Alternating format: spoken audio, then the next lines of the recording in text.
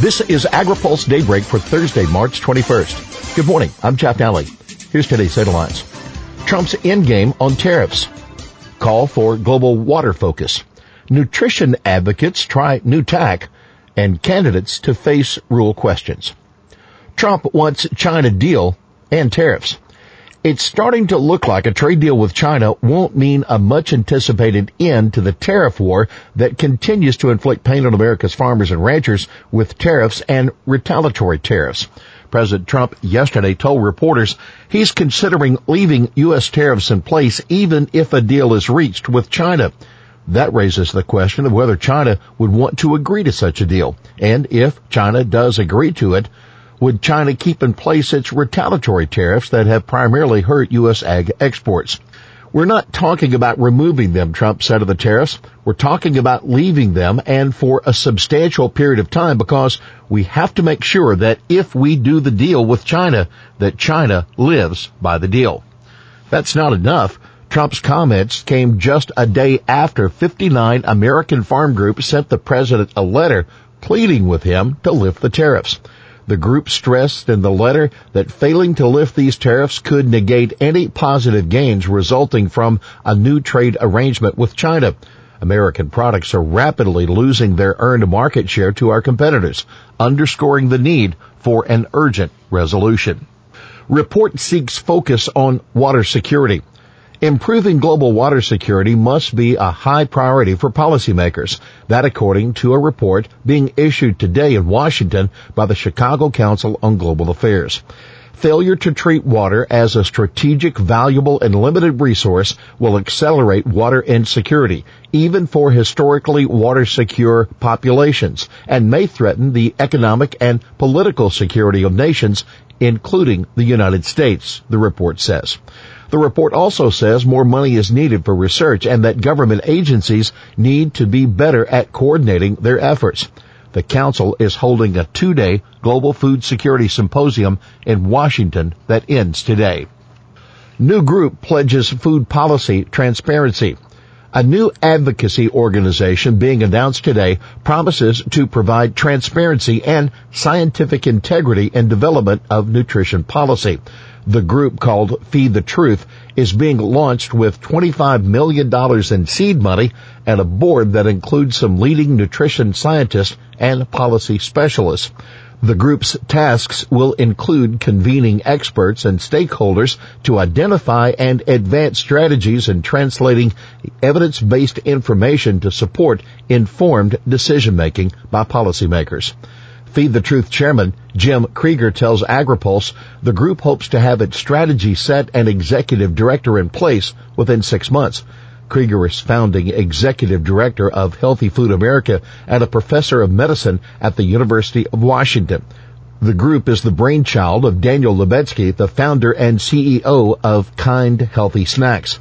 Michael Jacobson, the recently retired head of the Center for Science and the Public Interest, provided some initial guidance for the new project.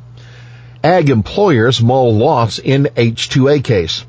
The National Council of Agricultural Employers is weighing its legal options after losing a lawsuit challenging the minimum wage that agricultural employees must receive under the H-2A program. NCAE and the Nevada Farming Operation had sued over increases in the Labor Department's 2019 wage rates. Nevada's rate is up 23% from last year, but a federal judge dismissed the case, saying it had to be filed within 6 years after the Labor Department issued the 2010 rule for calculating the annual rates. Representatives of the United Farm Workers called the decision a victory for workers, worth tens of millions of dollars per year. Candidates to face Rural Forum.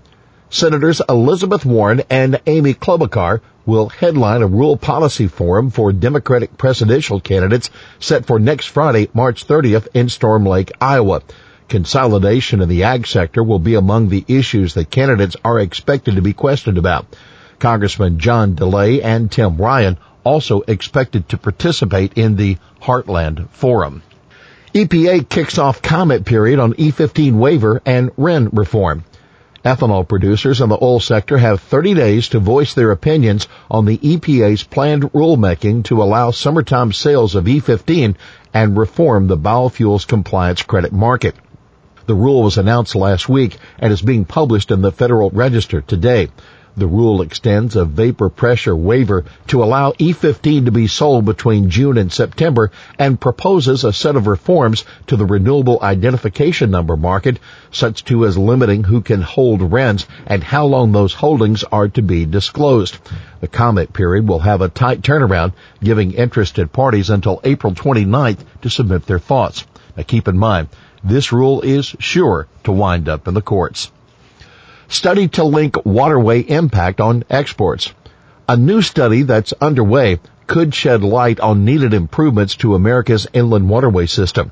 Informa Economics is working with the U.S. Army Corps of Engineers and Department of Agriculture to document economic impacts of the nation's inland waterways on the competitiveness of U.S. agricultural exports. If there's some sort of impediment to the system, what's that impact to the country, while also looking at the upside from where we are today? That Ken Erickson, Senior Vice President of Informa Economics, speaking with AgriPulse. A USDA official confirmed the study is ongoing. EPA chief talks up drinking water spending. EPA is focusing on new water infrastructure programs in its fiscal 2020 budget. Administrator Andrew Wheeler told reporters after he gave a speech on global water security at the Woodrow Wilson Center in Washington yesterday. Wheeler didn't answer when asked why the president's budget has zero funding for non-point source grants that pay for controlling agricultural runoff. This year, the grants total $170 million. Wheeler emphasized instead the new investments EPA is making in water infrastructure. For example, EPA has asked for $83 million and 19 new employees to implement the America's Water Infrastructure Act of 2018, which was written to address drinking water and wastewater issues at large projects and in small rural communities. Keep in mind, Congress will almost certainly fund the non-point source grant program and programs focusing on the Great Lakes, the Chesapeake Bay, and other water bodies that the budget would severely cut. Here's today's He Said It. We have 1,000 children die every day worldwide because they don't have safe drinking water. That's a crisis that I think we can solve. We know what goes into solving a crisis like that. That Andrew Wheeler at a CBS News interview. Wheeler also said safe drinking water was more immediate threat globally than climate change. Well, that's Daybreak for this Wednesday, March 20th. AgriPulse Daybreak is brought to you by Watkinson Miller and Dairy Management Incorporated. For the latest news out of Washington, D.C., visit agripulse.com. For AgriPulse Daybreak, I'm Jeff Daly.